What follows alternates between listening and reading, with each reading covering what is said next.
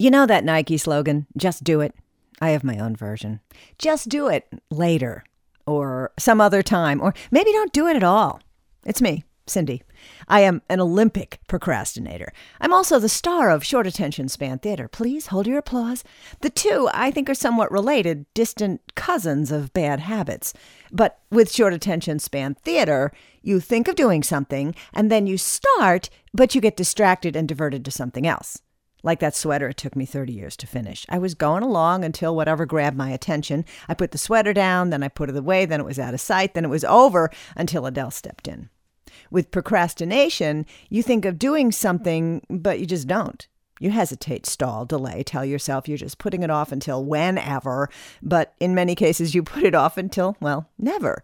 That's where it becomes the biggest problem.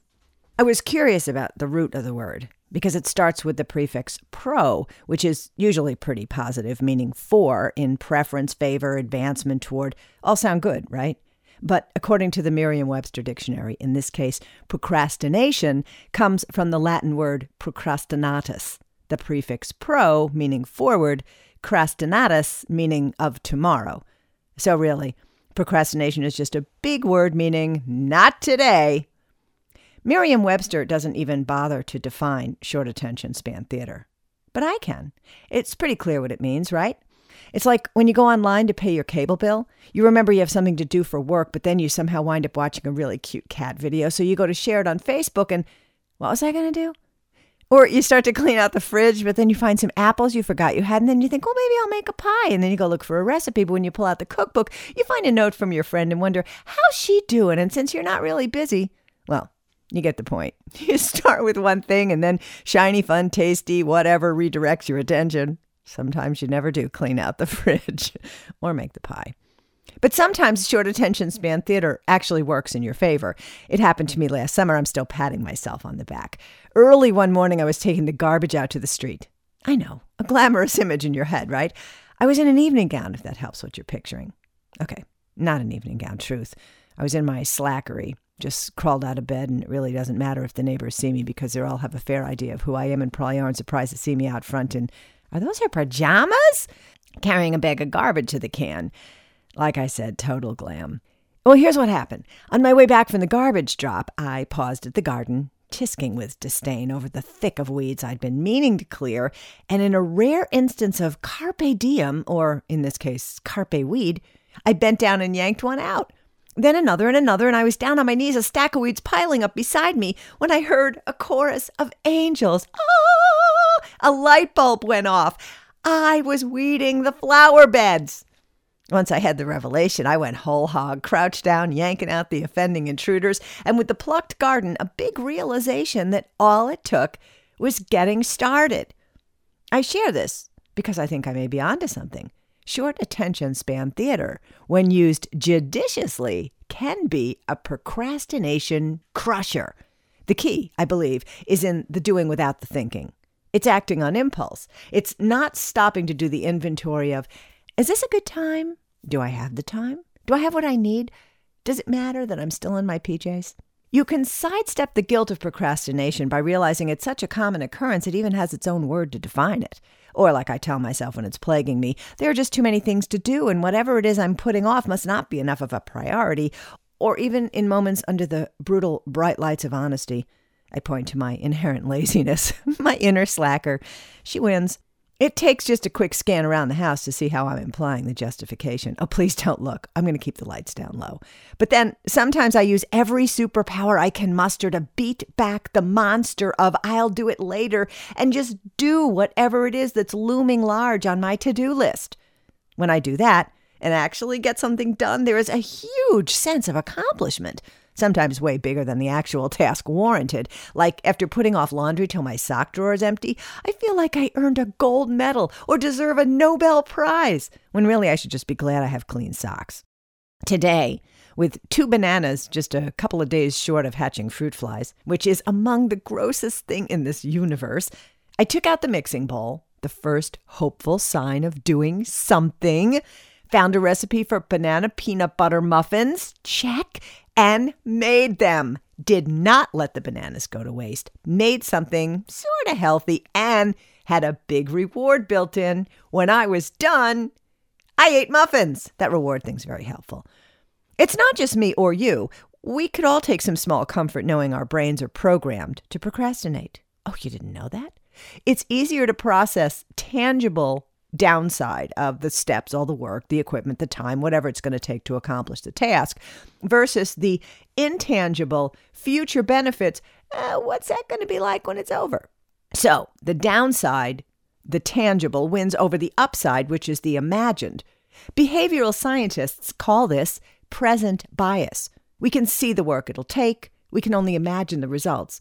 You can trick this thinking if you make the benefits feel bigger and the required task feel smaller. Hence, eating muffins is worth the time it'll take me to mash up bananas, stir in oatmeal and peanut butter, clearly. Plus, I found the easiest recipe I could to secure my victory. Here are some other ways to put off procrastination, so to speak. Get it? Put off procrastination. Consider the downside of putting it off. I could have used this in school when we'd have 2 weeks to do a project, and I would start it the night before it was due.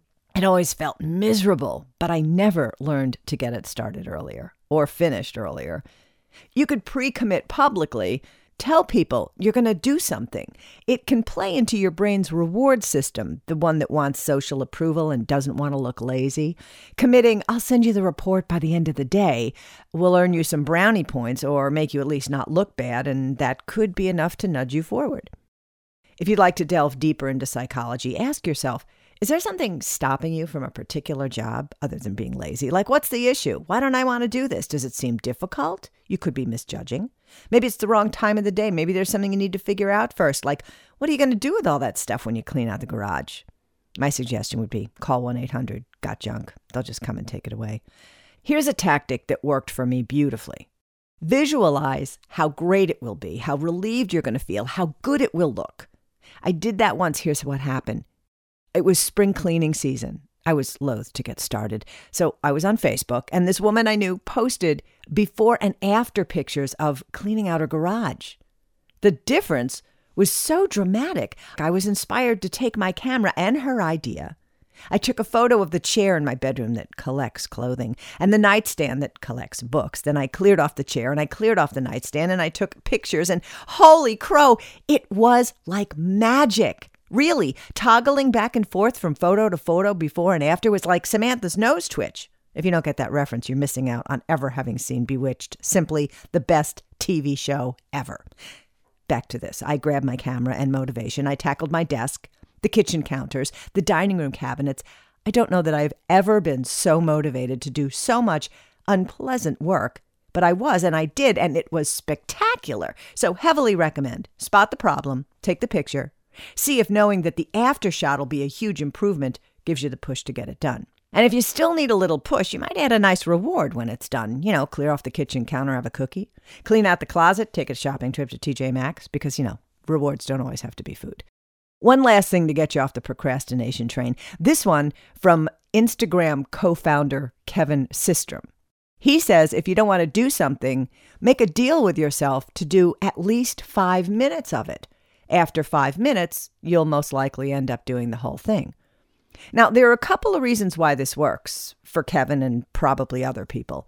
First, 5 minutes doesn't really seem like enough time to accomplish anything. So if you just have a little bit of time, you tend to, go on, Facebook. Secondly, your fear of failure on a project that seems too big or too scary to accomplish can be greatly diminished by just not starting. So if you instead break down a big project into tiny little baby steps, you're way more likely to at least get started. Writing a novel could be overwhelming, but you can do 5 minutes of writing. String enough of those together and you're an author.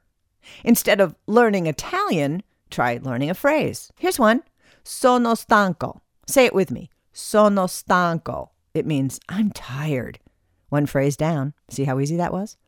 Third, getting started even briefly activates the Zeigarnik effect. Yes, named after psychologist Bluma Zeigarnik, who found that people remember uncompleted or interrupted tasks better than completed tasks. For instance, students who take a break from studying to focus on something else or play a game will remember the material better than students who studied without a break. Who knew? Or why that half-done chore keeps popping into your mind. Or why, once you've written a couple of pages, that novel will keep calling you. Back to Instagram, guy. The 5-minute rule gets you started, and then your brain will just keep nagging you to complete it, making it more likely you'll finally finish what you started. Like this. You know how long I've been meaning to share all these ideas in procrastination? Guess I've earned a cookie.